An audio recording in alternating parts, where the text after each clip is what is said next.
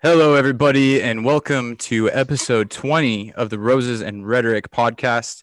I am your host, Joseph Stanford. With me, my humble and scrappy co host, Jimmy Hackett.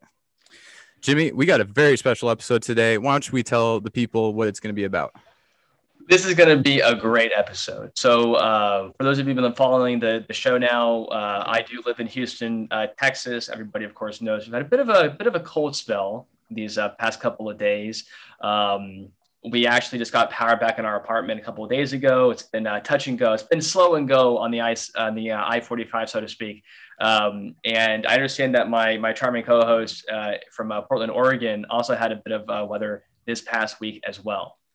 Yep, and I decided to go the route of Ted Cruz and head south from Portland, Oregon, down to southern Arizona for this episode. So here I am in Tucson today. And it looks like you're joining us from some kind of rehabilitation center or something. Tell us a little bit about where you're located. You have a nice fountain behind you and a nice bench. This is very scenic. Yeah, it's a Zen garden for the mentally insane, actually, and I like to come here to regain my sanity from time to time.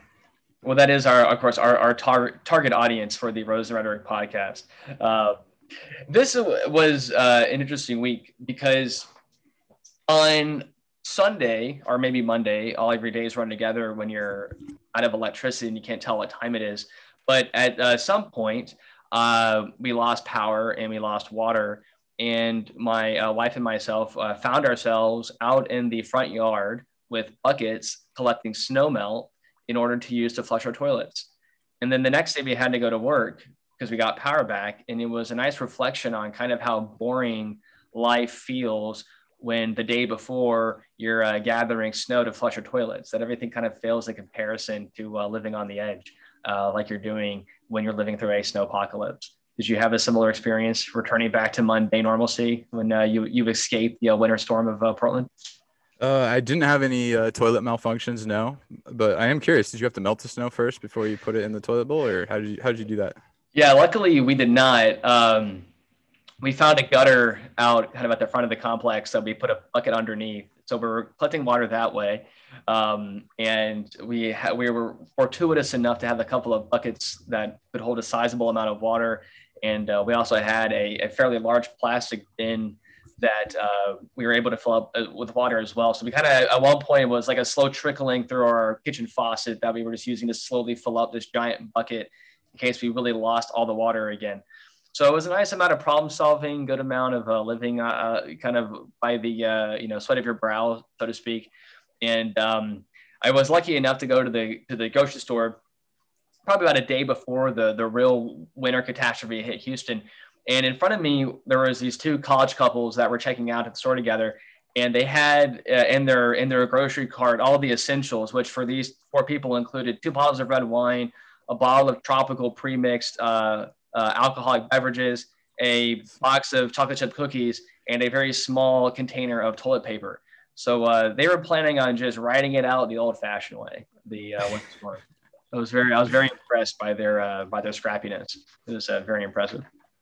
Well, we're glad to hear that you guys are coming out of it all right, and that we're able to have Wi-Fi for today's episode, so we can keep the unbroken streak going.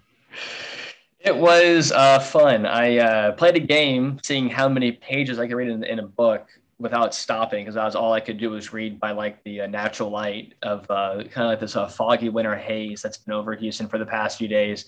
And I think I could read without stop 30 pages. That was like my limit. I could read 30 pages at once. I thought that was pretty good. I thought 30 pages is respectable for myself. Yeah, 30 pages before you got to take a social media break or something. Yeah, social media, or in my case, just like sleeping because I didn't want to waste my phone battery and I couldn't log onto my computer. So yeah, it was good.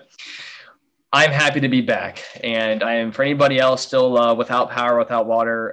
Thoughts are with you guys. Hopefully, we all get through this and enjoy a bright, warm spring or something to that effect. But this is not going to be an episode just complaining about the weather. We actually have a new segment we're bringing into the R&R podcast environment that we are creating here. And we have a good friend of the podcast, a musical correspondent of sorts, who will be providing us with a weekly album recommendation. And we have such a recommendation for this week's podcast. So Joe, when you're ready, tell us a little bit about this album's recommendation. Yes. So the official Roses and Rhetoric music correspondent has submitted the official Roses and Rhetoric album of this week. And this week, the album it's from 1994, and it's called Southern Playistic Cadillac Music. And the artist is Outkast. And this is a great album. It's one of Outkast's first albums, and it was actually written when they were 18. And Jim, I'm not sure if you got a chance to listen to this yet, but I've heard it quite a few times over the past week. And I just want to read one of the interludes from the episode because I think it sums it up well. It gives a good synopsis of what it's about. And here it goes. So, operating under the crooked American system too long, Outkast, pronounced outcast, adjective, meaning homeless or unaccepted in society. But let's look deeper than that. Are you an outcast? If you understand and feel the basic principles and fundamental truths contained within this music, you probably are. If you think it's all about pimping hoes and slamming Cadillac does, you probably a cracker or a neighbor that think he a cracker. Or maybe just don't understand. An outcast is someone who is not considered to be part of the normal world. He is looked at differently. He is not accepted because of his clothes, his hair, his occupations, his beliefs, or his skin color. Now look at yourself. Are you an outcast? I know I am. As a matter of fact, fuck being anything else. It's only so much time left in this crazy world. Wake up, neighbors, and realize what's going on around you. Poisoning of the food and water, tampering of cigarettes, disease engineering control over your life. Take back your existence or die like a punk. This is Big Rube saying right to the real and death to the fakers. Peace out.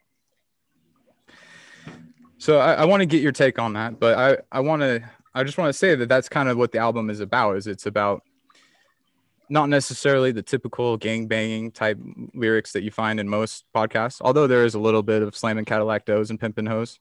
Don't get me wrong, but the bigger theme is treating these people, these outcasts as they call them, and kind of making it seem okay to be different and making it seem okay to be yourself in this world, etc.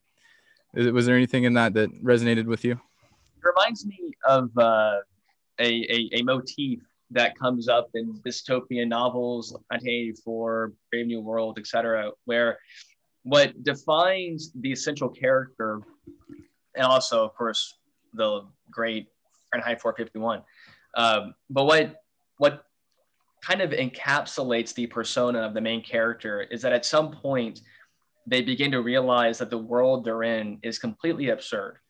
And that makes them an outcast to society. In other words, they're living in a world that makes sense to them for the longest time.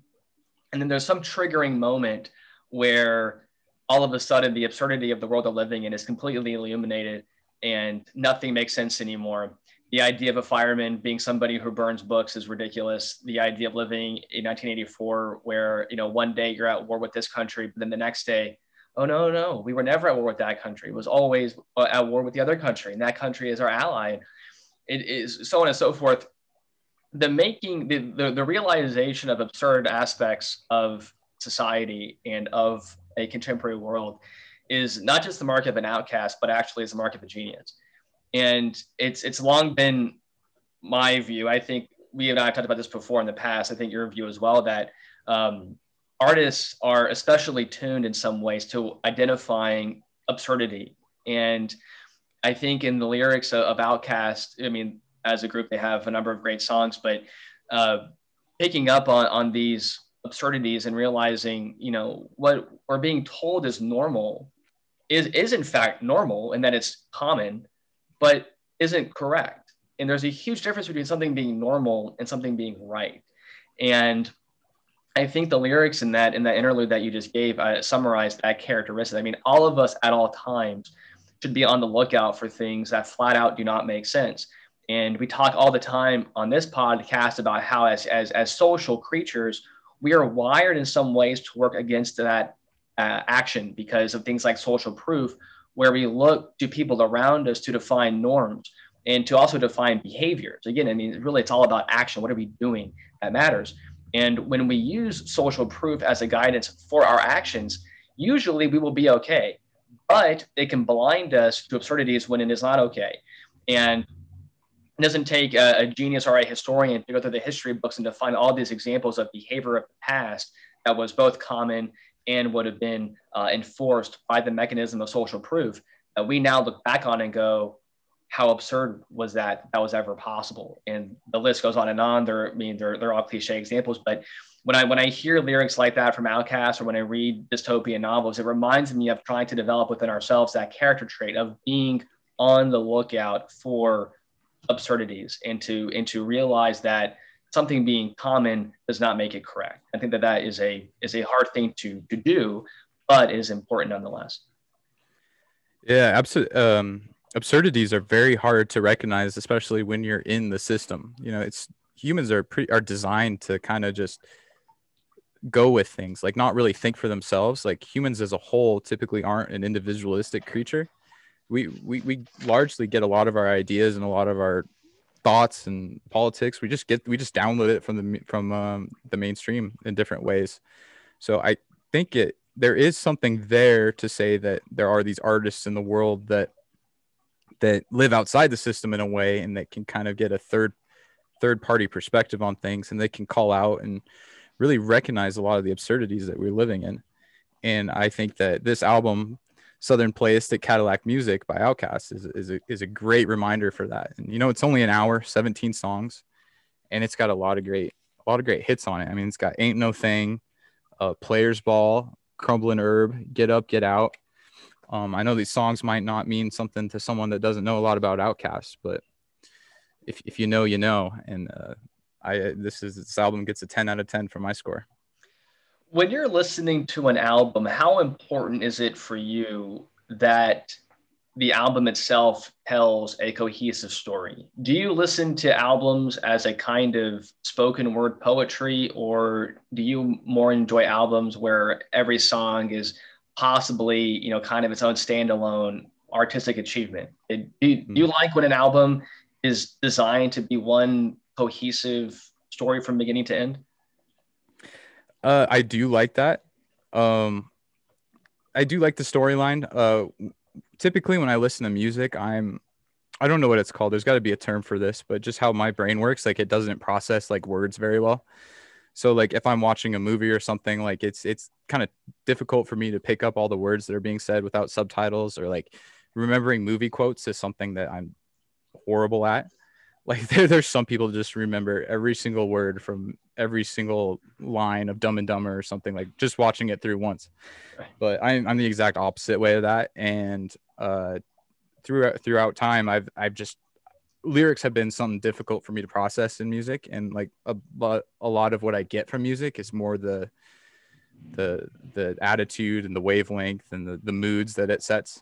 And that was my biggest driver. But I was listening to this album on the plane the other day and really taking a conscious effort to just like listen to every lyric and piece it all together and like follow the narrative as it goes through the album. And I was blown away by it. Like I felt like I finally learned how to listen to music.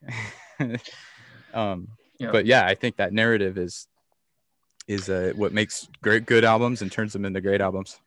I was thinking as you were talking, I was thinking, I would imagine the majority of music today is consumed by apps like Spotify or YouTube or Pandora, where the song being played is through some kind of shuffle. And so because it's playing in a shuffle, that you're losing the cohesive narrative of the album, because it'll be one song from this album, another song from another album, then it'll be an ad about erectile dysfunction, and then it'll be another song from another album, and then another ad about erectile. Yeah, I mean, there's no because every song is separate, and because we all have, we probably all have ED or something. We're just losing the album as a whole unit. That is, it's more about making a good song today, I would imagine. I don't know this to be true, but it seems to me that there would be more focus on the musician making a good song rather than making a good album. And I can imagine that creatively, that's a very different process. It'd be like the difference between writing a short story versus Lord of the Rings. I mean, both are important, but it's a different act of creation to tell one story for a long time versus a punchy, memorable quote or something along those lines. Mm. Yeah, like record stores, right? Like you used to have to, that used to be how you released your music, was through a record, through an album.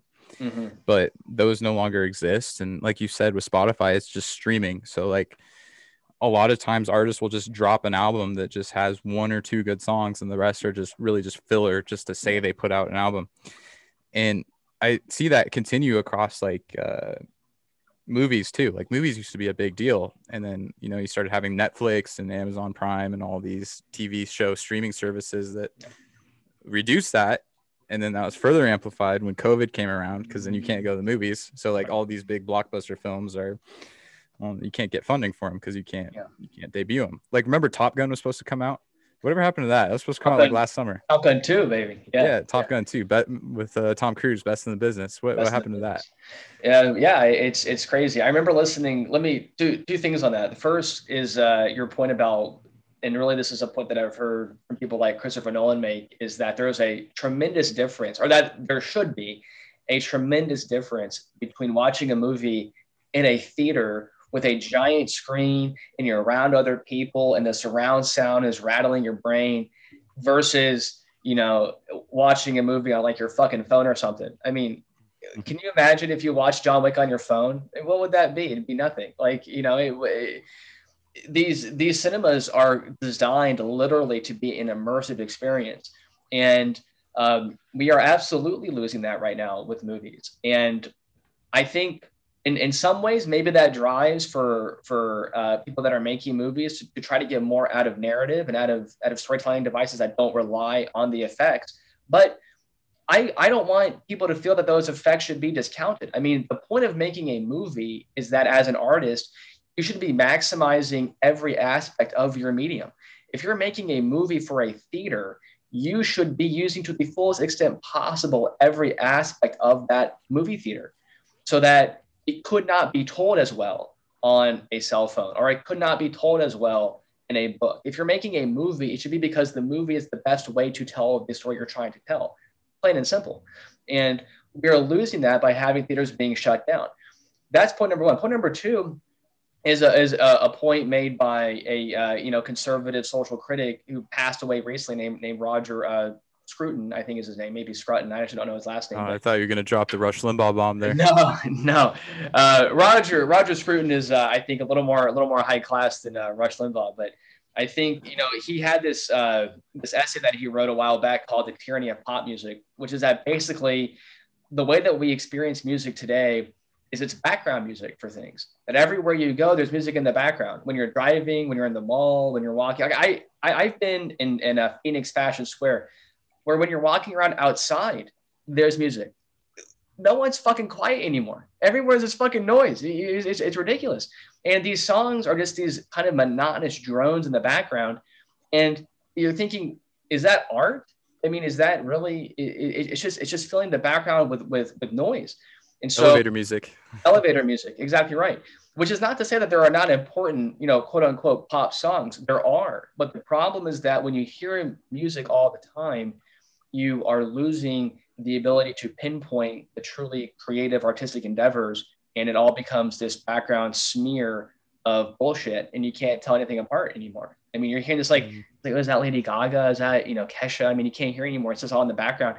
And you're not really given opportunity to really sit and listen to music. I mean, when people used to go to a symphony hall, you weren't doing something else with the music. You were listening to the music. When you were listening to the Outkast album, you were listening to it. That is what made it an experience. And so I actually quite enjoy a number of pop songs right now. But the point is that if the music is not good enough, that it is all that you need, then it's not good music. If you're playing that song to drown out the background and you don't care to actually listen and to take in the music in and of itself, then it's not a good song. A good song should draw in your attention and demand your attention.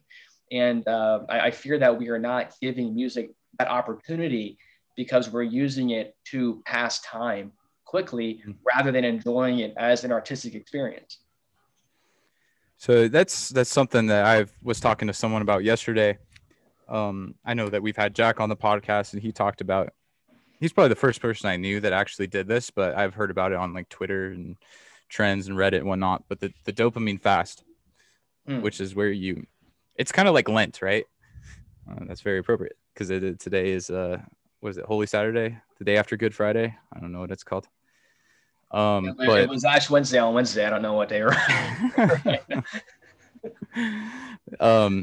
But the idea is that you purposely deprive yourself, or you purposely fast from things that provide dopamine to you. So like, for example, maybe you don't drink coffee every morning, or you set a window where you just don't have dopamine during that time. You don't listen to music, you don't do coffee, you don't watch TV, you don't do drugs, you don't whatever it is, you just skip it. And the idea is that gives, if you routinely do that, it gives your dopamine receptors and your neurotransmitters a chance to recharge, and your sensitivity to recharge. And then the effect is that your baseline goes up a little bit.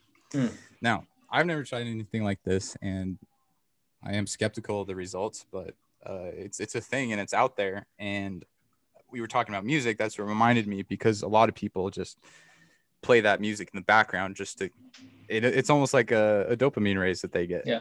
It feels like. Yeah, I think, and we were talking about this last week, that it becomes a device that you can use to make being bored okay. And I think what we would rather people do is, if you're bored, find something to do. I mean, don't find a way to make being bored fun.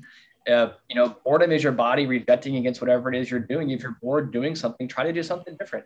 And obviously, you can't always do that. But I hate the idea of somebody wasting a weekend or something, kind of just being bored with music in the background. And again, this is not to say that listening to music is not doing something. It absolutely can be, but you have to make it something. You have to be actively listening to the music. And it's all too easy to not do that, because in a sense, we are desensitized to music by having it on all of the time. We are not encouraged to really pay attention to a song. We are encouraged to have music playing in the background. And I think that that's a disservice, because I'll say it again, I think a lot of artists today are extremely talented, and their songs warrant listening to.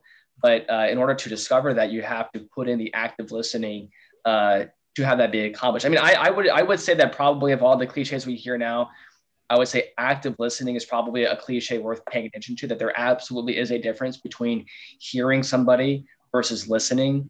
And I think that that's a thing that we should probably all of us pay more attention to. And especially when it comes to things like audiobooks, it's, are you hearing the audiobook, or are you listening to the audiobook? Are you playing the audiobook while you're doing work at work, or are you listening to it like you would a book that you were reading? And I think those are two very different things. But lo and behold, the little timer going across on your phone doesn't slow up depending on how well you're focusing on it. It doesn't give a damn about whether or not you're hearing what the author is saying. And so it's all too easy just to have, things pass us by, especially when it's in the audio realm, that visual does a better job of captivating our attention, but the audio is a little easier to let slip by without giving careful analysis. Yeah, that's a good distinguishment between active activities versus passive activities. And that's something I've been trying to do in my own life, is to do more active activities. Like when you're listening to the music, you're listening to the music. You're not just doing 10 other things and have it in the background. Or like when you're watching a movie, like I realized, like, when was the last time I just sat down and just like watched a movie without like flipping through my phone, or like going on my computer, or like cooking a meal at the same time? Like, when was the last time that ever happened? Or, you know what I mean? Like making little comments to be like, I do that all the time, right? Like watching a movie, like I make a joke about it or something, but that's fun. That's acceptable. But no, I totally agree with you. I mean, it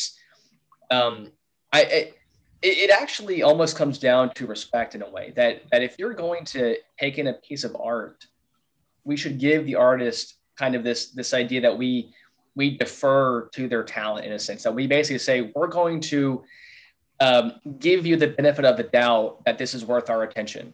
And that like, we should grant them that privilege in a sense, because somebody made this, created this thing, and they thought it was good enough to give to us. We should take them up on that and give it our attention for that reason alone, almost. And then afterwards, if you don't like it, I'll listen to it again or watch it again. But in that first instance, give it a chance, I would say. Yeah, gotta respect the artist. I think it just mental well-being too, Yeah. because I think that people just get in this habit of being afraid to just like really dive down and like be conscious of the activities they're doing, and that in a way is just it's a habit of escaping reality. And the more you escape reality and what's in front of you, I think the less happy you be. So, yeah.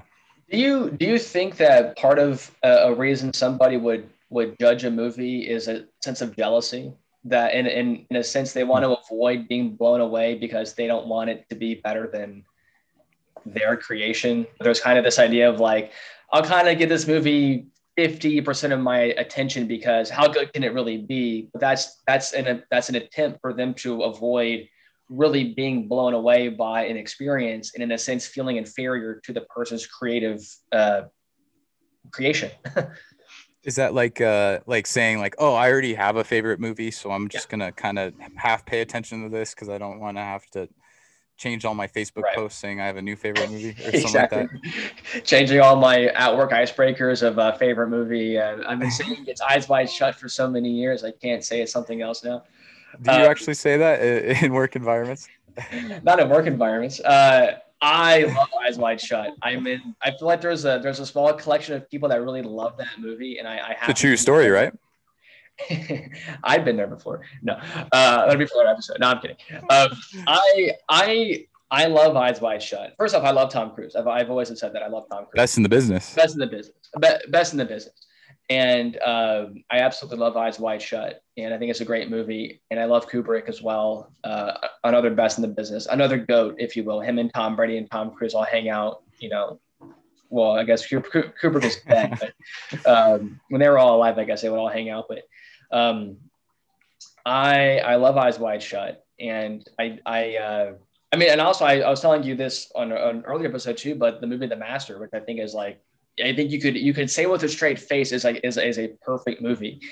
It doesn't mean that it's your favorite movie. It's that if you're watching it, I couldn't change a single thing in it without making it worse. I mean, it was just so well done. It was a true example of expert craftsmanship and the cinema experience. Yeah. What's the verdict on Kubrick? Did he get knocked or did he die of? What was his cause of death? Like, what's the conspiracy theories on that? I didn't know that there were any. I'm surprised to hear that. I mean, I knew that he was famously very harsh on actors and actresses that worked on his films. That there was talk about him being, very, very harsh on the actress in The Shining. And maybe even harsh isn't strong enough a word. I don't remember all the details. So I'm trying to be kind of vague about it, but that I did hear. And then I knew that he was also, I think this is true, that he was very much a perfectionist as well. So I imagine working for people like that could be quite hard, but I never knew any theories about him having a mysterious death or not. I think he has a kid, doesn't he? Or is that not, does he have a daughter or something? Oh, maybe. Yeah. The story I heard was that, and this is the conspiracy theory I heard. Let me make that clear. Was that when making Eyes Wide Shut, because that was one of the last movies he made, right? Could have been. I really don't know.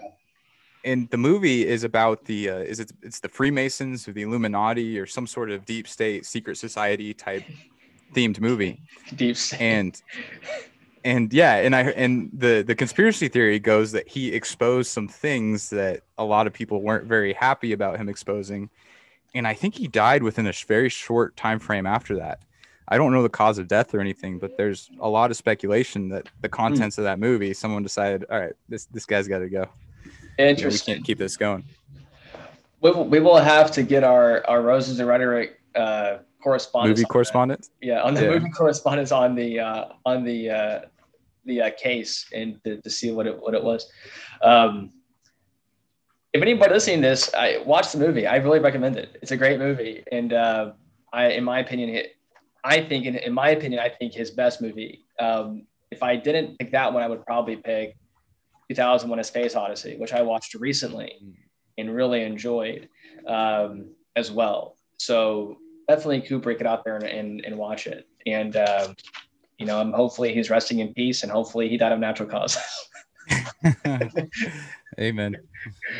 I want to talk a little bit about, so I've been reading this book. I haven't finished yet, but I'm nearly done with it. But it's from an author named Rene Girard, who was this like social critic and anthropologist. And the name of the book is called Things Hidden Since the Foundation of the World.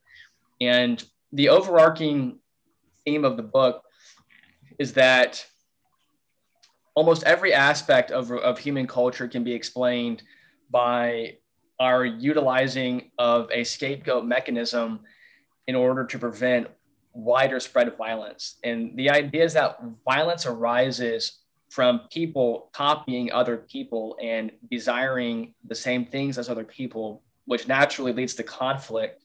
And the way that we avoid the conflict is that we, in a sense, gang up on an outside group as a way to unify ourselves to avoid wider spread of violence. And so an example of this on like a lower scale would be a situation where a group of friends gossip about another friend, and in that process become more kind of cohesive and unified as a group. And where I want to talk, or what I want to talk about now, is we will talk about that book in the future when I finish it. I want to talk about a little piece of that book now, which is jealousy. And I think jealousy is going to be one of the key things that, as a species, if you will, we need to be careful of, especially in the context of two things. One of which is social media, and the other is with extremely volatile asset prices. When you see things like Bitcoin or GameStop stock or any number of Dogecoin, whatever the hell that is, when you see in short time periods these assets just ballooning in price, you will see a lot of people make a ton of money. And I think there will be this instinct in society to be jealous of those people. And I think jealousy is extremely toxic. I think it's extremely corrosive to social cohesion, and I think does lead to violence. And I want to talk about things we can do to avoid being jealous of other people. And I think it's actually kind of easy. I think it's a matter of just willing yourself to go through the action of celebrating other people's achievements. And I want to pass this over to you for your thoughts on it, but in particular, a bit of a conversation on this idea of abundance as a mindset, and how we can frame ourselves to view abundance as not only a good thing, but also a way to avoid this zero sum, they win because I lose, I win because they lose mentality, which I think leads to jealousy and ultimately is very destructive. Yeah. And unfortunately, that's way more common of a paradigm that people have than they should have, right? Like, a lot of people think, oh, this person's doing better, so that means there's not enough out there for me. And jealousy is a tough one for me, because I think that it does have some utility if channeled properly. In other words, like, that's like what competition is. Like, if Kobe Bryant scores more points in a game than my MJ did, then MJ is going to get a little jealous. He's going to practice a little harder, come back stronger the next week, type of thing. Yep. But I don't think that's the type of jealousy that most people have. I think that the type of jealousy most people have doesn't lead to harder work and dedication. It just leads to resentment. And I've seen that a lot in my own life. Like, I can think of some people in my life that are no longer there, from what I think to believe, and what I believe is that it's just jealousy. Like I don't know, you can listen to a Drake song. He talks about it all the time. Like, it's lonely at the top. Like, as you move up, like, people don't want to follow, and they actually start to resent you for your accomplishments rather than congratulate you and get excited and celebrate with you, like you described. And that's a real high form of consciousness, to be able to step back and show appreciation and celebrate in other people's victories, because I'd say the majority of people today do not know how to do that. And they're not even aware that they have control over doing that, I would argue. And let's create a logical framework for why you should celebrate your friends being successful. And let's start from a purely selfish perspective. I am better off having a bunch of friends with a bunch of money, because then if I need money, I'm closer to it. Now, that is true if they're your friends, which is the premise of the argument. So I want my friends to be wealthy for many reasons, but one of them is that that makes my life a little bit easier because now all of a sudden my probability of being on the street or something is diminished. So Hmm. there's even just a purely selfish reason for wanting your friends to be successful, which is the idea that you're building a society in which more people can take care of each other. That is a good thing. But it's also important to build on the idea of learning from other people how they became successful and trying to emulate some of their behavior when appropriate, rather than looking at their success and trying to find ways of cutting it down. And that to me is when the jealousy becomes pernicious. Where it's one thing for Michael Jordan, because I think you're totally right, and I think competition in the right amount is good. Where it becomes bad is when you are so focused on the outcome that you're willing to cheat to beat somebody, or you're willing to cut them down to beat somebody, or willing to make excuses in order to beat somebody. All of that is bad. And so the key thing with jealousy, and this is a point that's made by people like Adam Carolla, is the idea of internalization. That when I observe somebody being successful, I'm going to objectively observe what they are doing, copy their good behavior, which does not mean copying all of their behavior, because of course a factor of luck is always in place when people are successful, and that it's good to admit that. But it is also, it would be bad to not learn anything from their behavior and to find excuses for why you're where you are and why they are why they are where they are.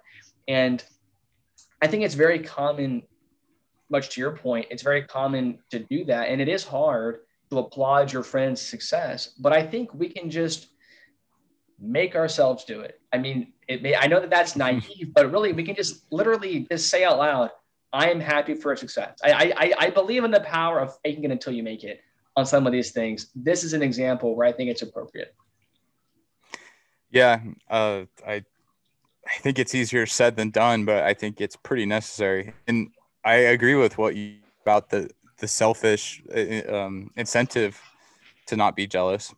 I'm all about selfish incentives because I think we're all pretty selfish in nature, and I think that's self-evident. Um, and I think that's a good thing to get people going. I don't know. What do you do in your psyche or in your life to deal with that? Like, are you tempted to just write people off, be like, oh, look, that person's like a professional athlete now, like fuck them, I don't want to like be associated with them, or that person's went to this school or got this job or did that thing, like what? Yeah, I, I will not pretend to be an angel. I mean, I definitely have jealous instincts, and I definitely, get jealous of other people. What I try to do in all cases is to really focus on the fact that their success is not at my expense, and that it really isn't true that somebody is succeeding prevents me from succeeding. It may be true in a very narrow microcosm of, if two people want the same job, there's only one job, one of them gets it. But why should that matter? Go find another one. Get better until next time. Like it's far too easy to let jealousy erode a sense of responsibility, and I think that is what makes it pernicious. When the jealousy eats away at your willingness to improve for next time or finding a better path forward. I heard a great quote the other day, and I wish I could remember where I saw it, but it was the idea of making yourself a monopoly of one. That, and again, back to the point that you made before, there will only be one person of you. That is a monopoly. That is to your Yep. advantage. Monopolies are competitive advantages. Find a place where your monopoly is valued. And so, in that sense, jealousy is in a sense somewhat of an illusion, because they really can't ever compete with you in your total Mm-hmm. person. They can compete with aspects of you, but it is your job to find an aspect of yourself that is better than theirs. And so I really think the key is having an abundance focused mindset, and to focus as a society, if you will, on a society of growth and of creating new opportunity. That is really the only way to avoid the pernicious jealousy, is by avoiding zero sum situations. That is the purpose, or the, at least say could be the purpose of a capitalistic or of an entrepreneurship focused society, is the idea that we are always looking to do new, to do better, to do bigger, to grow. There's a moral dimension to that because that growth and improvement can improve people's lives. But there's also a psychological component to it. The idea that if you have avenues to channel competition in a way that leads to improvement, that is better than competition that leads to jealousy and resentment and excuse making. Yeah, you also got to recognize that a lot of these people that you find yourself being jealous of, like you're only seeing certain parts of them. Yeah. Like you're not, you don't have a camera following them around the whole time, and you're not being jealous of their entire lives, their lives Right. in their entirety. You're Right. being jealous of whatever gets posted, whatever you see on their LinkedIn, whatever you see on their Instagram, whatever you see in X place. Yeah. And also like a lot of these high performers, I mean, like the classic example is the astronauts that first went to the moon, right?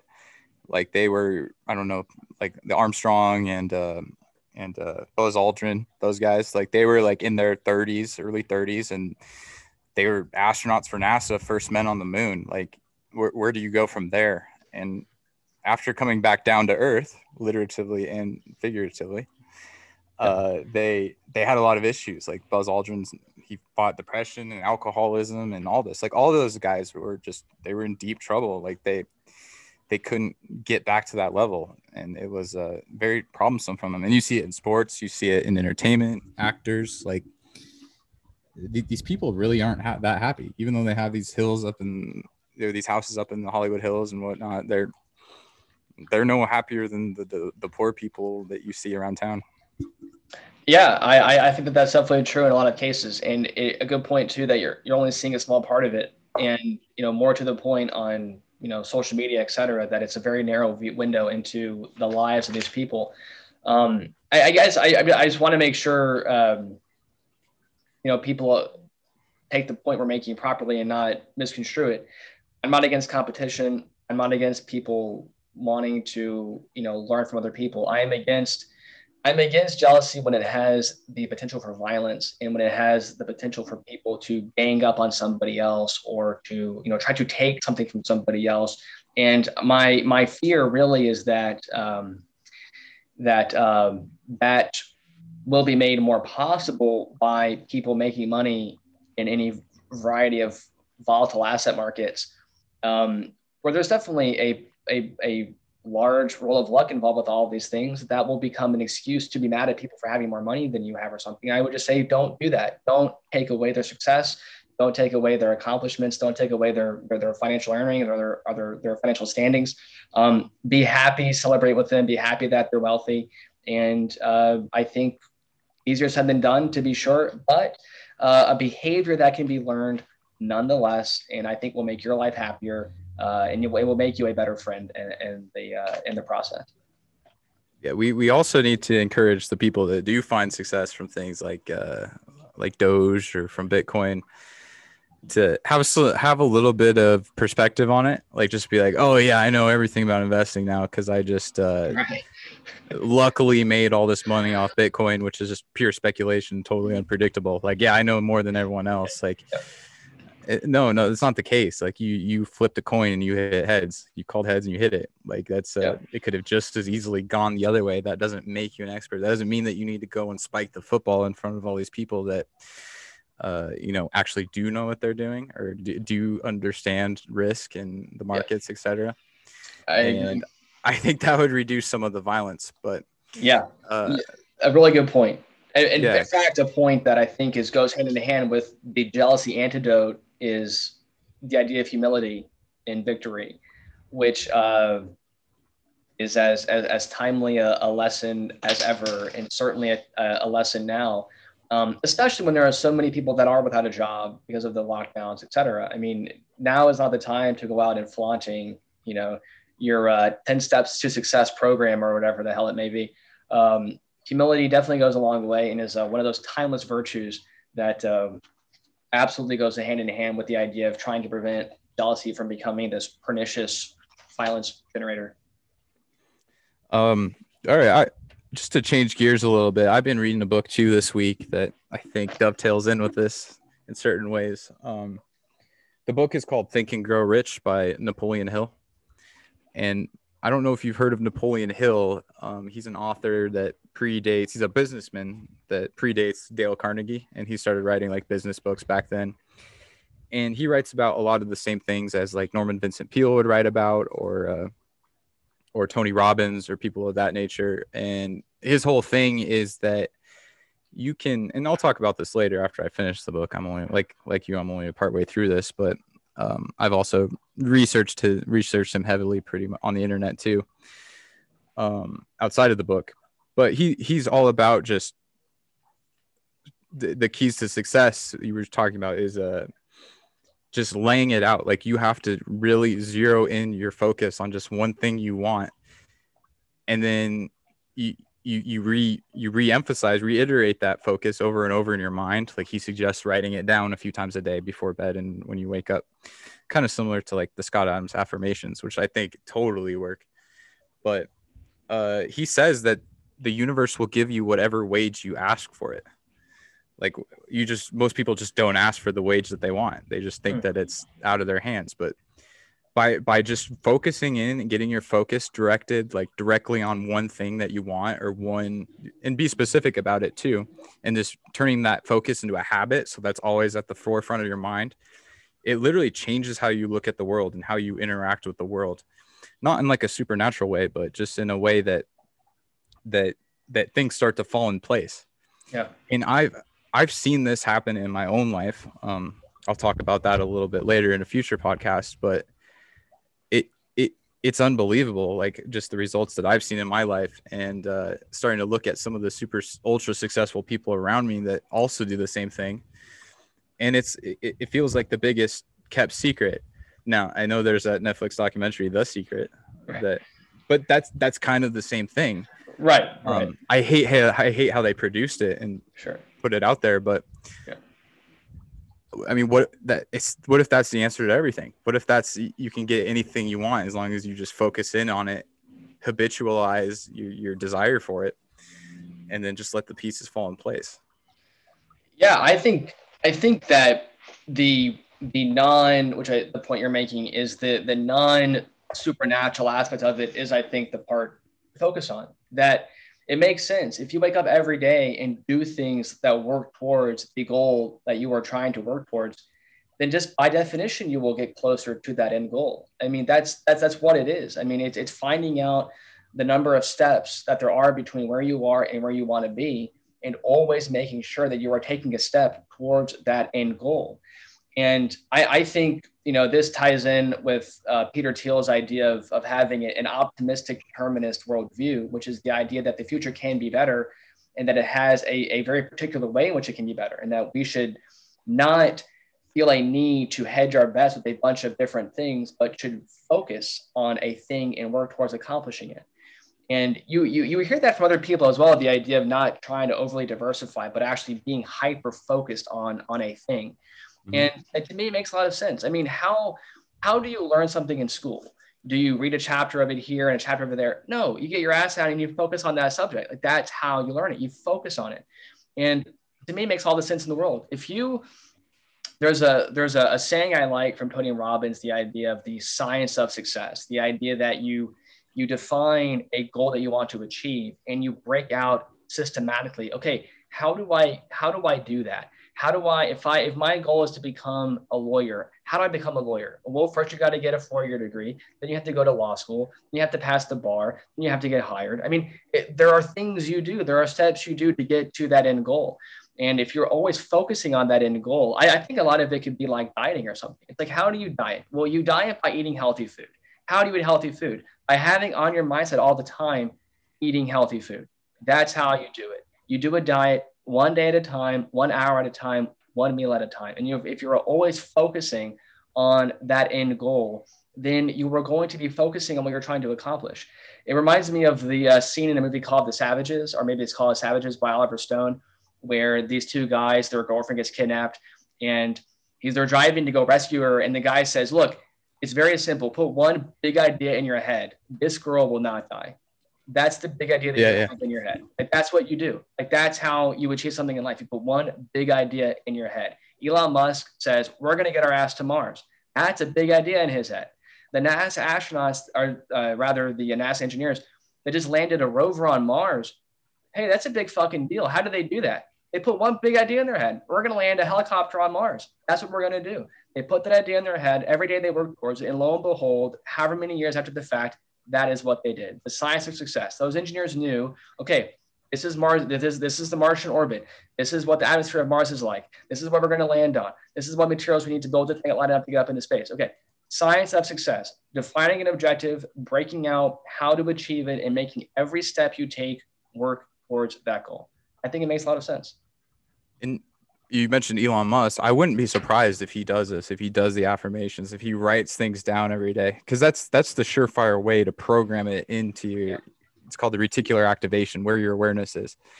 And like you use the diet example. And I think that the mechanism of how that manifests is like, let's say you every day you write down like, I will lose X many pounds, or I will eat healthy, or I will become whatever. That person then, as they're just mindlessly scrolling through Twitter that day or through Instagram or whatever, like they start all of a sudden the ads about dieting start catching their eye, or the posts from the fitness people start catching their eye in a way that they wouldn't. There's this phenomenon in psychology. It's called I'm going to butcher the name. It's like the Bernie Madoff phenomenon or something. It's like whenever you first learn of a new topic, like you start seeing it everywhere. Like, let's say you learn of the word, I don't know, like you learn of a new flower, like a new type of flower, right? Like the bougainvillea plant or something. And then before that, you're completely aware of it. You learn of it once. And then for the next few weeks, you're like, holy shit, I'm seeing bougainvilleas everywhere. Yeah. It's like, where did they come from? It's like, no, they're always there. It's just your awareness has changed. Yeah. So you just have that programmed in you. Flipping through Twitter, you see the diet things, like you're going through the menu and you're like, oh wait, what's this number next to the Big Mac, this 1330 number? Oh, it's the calories. Okay, now I know that food has calories. I need to count calories. And it just the universe pushes, once you program it in your mind, the universe just starts pushing you in that direction until you get your goals. So it's not a function. Achieving your goals isn't a function of how intelligent you are or how capable you are. It's where's your awareness. Right. Well, it's what are you focusing your mind on? I mean, the human mind, the human brain, I'm sure there are limits to it, but just like a cursory example of things that almost every human being can do, learning language. Okay, well, language is this, almost infinite phenomena that is incredibly powerful. If you can learn a language, you can probably do a lot. Thinking abstractly, thinking reason and logic, like these are incredibly powerful tools that whatever your IQ is, you probably have access to all of these things. And the idea of focusing your life on a narrow objective is what it convinces you that is in fact possible. I mean, you and I have used the example before of the idea of like lifting weights. Like, why do you lift weights? It's to be stronger, to be healthy. All that is good. But another reason psychologically why it's good, and you hear coaches talk about this, but it convinces you that who you are today does not have to be who you are tomorrow. That if you lift weights, you will become stronger. You will change something about who you are. You did that. You have now proven to yourself that change is possible. It is a positive example of change in your life that you did through hard work. And if it applies to lifting weights, it can apply to other things as well. Learning a topic, learning how to speak in public, whatever the activity is, whatever the talent stack is, whatever it is. If you are methodical and if you are intelligent about laying out a roadmap and then holding yourself accountable to that roadmap, you will achieve success. That is the bottom line. And that ability to take a problem and to break it down into small steps is available to anybody. I mean, how could it not be? I mean, that anybody who accomplishes anything is doing that anyways. It's making that become a habit so you do it all the time. I think there's other benefits of it besides everything we mentioned. Just having a goal focused in your life, like something to work towards in your life, is something that most people don't have. Like if you approach any average American today and said like, hey, what's your one goal in life? Like what are you going for?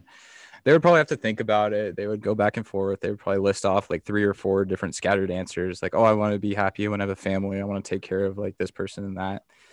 But I think that's one of the biggest causes for all the anxiety and depression in our country is that these people don't have any goals. They don't have any like objectives in the game. It's like they're playing the game, but they have nothing that they're working towards, nothing that they're moving towards. They're just kind of wandering, floating around wherever the wind blows them. And I think that causes a lot of anxiety, especially in younger people that like don't know where their futures are. These are like important things that people need to focus on that they don't. I totally agree, and I think that and to Jack's credit on the podcast 2 weeks ago, and then to the credit of people like Peter Thiel, who focus on worldview. I mean, worldview is everything. It's everything. And if you don't believe that you control at least some part of your life, why would you make any effort at all? I mean, what would the point be? If it's all just a mirage, what would be the point? So I am an optimist. I believe that the future can be better. And I believe that we as a species have it within our capacity to make direct changes to make that future better. And I would implore anybody listening to adopt a similar worldview, that believe in the future, believe it can be better, and believe in our capacity as a human species to do those things that make it better. I would implore you to adopt that worldview. Yeah, and I think that's a very positive message for everyone to listen to, and probably a good place for us to start wrapping this up. You want to plug the album and all the Instagram and everything? Yes, and we'll put links and everything in our description below. Check out that album by Outkast. I will be listening to it myself. I'm a big fan of Outkast, and I will make this album one to listen to. Joe, the album name one more time for the audience. Southern Playistic Cadillac Music. Southern Playistic Cadillac Music. Definitely an album to revisit. And like I said, we'll be putting all that in our